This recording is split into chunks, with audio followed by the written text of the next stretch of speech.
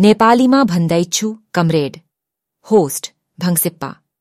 हाम्रो यो ब्रह्माण्डीय नृत्यमा जहाँ जीवनको ताल र अस्तित्वको द्वन्द्व एक अर्कासँग गाँसिएको छ, त्यहाँ हामी सबैको यात्राको आत्मा छ। मार्क्सका शिक्षाहरूले प्रेरित र पाठनायकको अन्तर्दृष्टिले उज्यालो गरेको यो संसारमा हामी केवल यथार्थतालाई मात्र होइन, तर यसलाई कसरी हुन सक्छ भन्ने कुरालाई पनि हेर्छौं।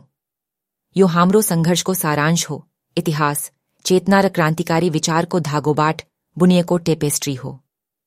कल्पना गर्नुहोस् कमरेडहरू, एक संसार जहाँ पहिले साना उत्पादकहरूले आफ्नै उत्पादनका साधनहरू प्रयोग गरी बजारका लागि सामानहरू बनाउँथे, आफ्नो जमिनसँग सामञ्जस्यतामा बाँच्दथे।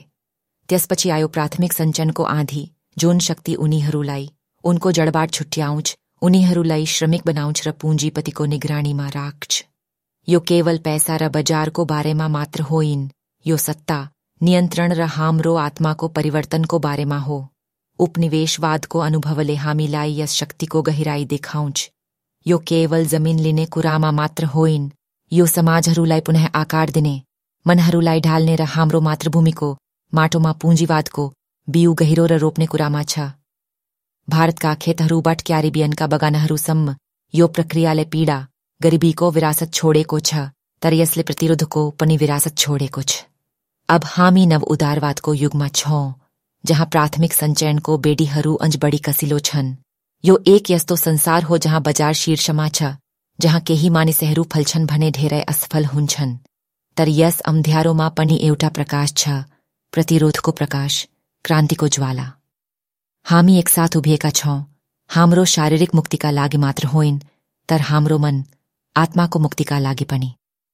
हामी आफ्नो इतिहास, संस्कृति, पहिचानलाई पुँजीवादको जबडाबाट फिर्ता लिन खोज्छौं।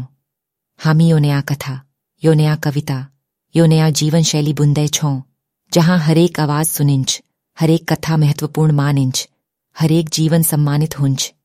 एक यस्तो संसार जहाँ प्रकृतिको सामञ्जस्य पुनः स्थापित हुन्छ, जहाँ प्रविधिले मानवतालाई सेवा गर्छ र जहाँ समुदायको आत्मा प्रभावी हुन्छ। यसैले चलौं कमरेडहरू, हाम्रो हृदयको तालमा कविता गाउँदै, पृथ्वीको धड्कनसँग सम्बन्धित शब्दहरूमा, भोलिको उज्यालो प्रतिज्ञाले चम्किने दृष्टिकोणसँग, यो हाम्रो यात्रा हो, हाम्रो कथा हो, हाम्रो क्रान्ति हो। एकसाथ हामी उठ्छौं। तपाईंको पालो, कमरेड डाकिनी। हिमाल पहाड आयारिक पातवाह, पीपीएल सिनर्जेटिक, पान दक्षिण एशियाली संलयन, एक कवितात्मक चिन्तन हिमाल पहाडको मुटुमा, जहाँ पहाडहरू पुराना कथाहरू फुसफुसाउँछन् र नदीहरू सदाकालीन प्रवाहका गीतहरू गाउँछन्। यहाँ हामी उभिएका छौं, पृथ्वीमा गहिरै गाडिएका ताराहरूलाई हेर्दै, एक नयाँ संसारको सपना देख्दै। अयारिक पातवाह ताल हाम्रो छातीमा धड्किन्छ, दक्षिणदेखि पश्चिमसम्मका आवाजहरूको सिम्फनी, प्रत्येक नोट एक कथा, प्रत्येक सामञ्जस्य एक सपना, सामूहिक चिच्याहटको टेपेस्ट्री बुन्दै।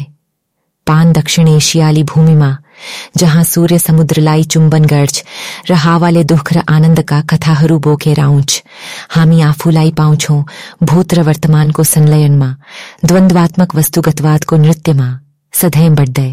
हाम्रो इतिहास संघर्ष र संघर्षको यात्रा हो, उपनिवेशवादी खुकुरीको घाउले चिन्हित, तर यी घाउहरूमा हामी आफ्नो शक्ति पाउँछौं, प्रणालीलाई चुनौती दिन, पूर्णतासम्म पुग्न। किनकि प्राथमिक सञ्चयनको अवधारणामा हाम्रो साझा कष्टको मूल हुन्छ, जहाँ आमा सिल्भिया वेन्टरको सोसियोजेनिक प्रिन्सिपल।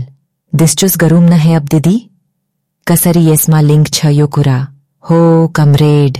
सिल्भिया वेन्टरको सोसियोजेनिक प्रिन्सिपललाई यस चर्चामा समावेश गर्नु निकै महत्वपूर्ण छ।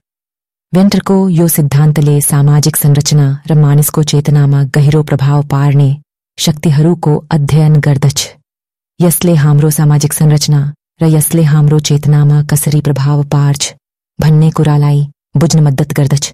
वेन्टरको सोसियोजेनिक प्रिन्सिपल भन्नाले मानिसको आत्मचेतना र आत्मपहिचानले कसरी सामाजिक संरचना र सांस्कृतिक मूल्य मान्यताबाट प्रभावित हुन्छ भन्ने कुरालाई जोड दिन्छ। यो हाम्रो सामाजिक पहिचान र यसले कसरी हाम्रो जीवन, विचार र कार्यहरूलाई आकार दिन्छ भन्ने कुरालाई बुझ्न महत्वपूर्ण छ। प्राथमिक सञ्चयनको अवधारणामा यसको लिङ्क यस्तो छ। प्राथमिक सञ्चयनले सामाजिक र आर्थिक संरचनामा परिवर्तन गरेर मानिसहरूको आत्मचेतना र पहिचानलाई फेर्न मद्दत गर्दछ। जस्तै पुँजीवादी संरचनाले मानिसहरूलाई केवल उत्पादनका साधन र बजारको वस्तुको रूपमा हेर्न थाल्दछ, जुन उनीहरूको पहिचान र चेतनामा प्रत्यक्ष प्रभाव पार्दछ। सिल्भिया व्यन्टरले यो कुरा उजागर गर्छिन् कि सामाजिक संरचनाहरूले मानिसको चेतनालाई कसरी आकार दिन्छ र यसले हाम्रो सोच, विचार र कार्यहरूमा कसरी प्रभाव पार्छ। यसैले व्यन्टरको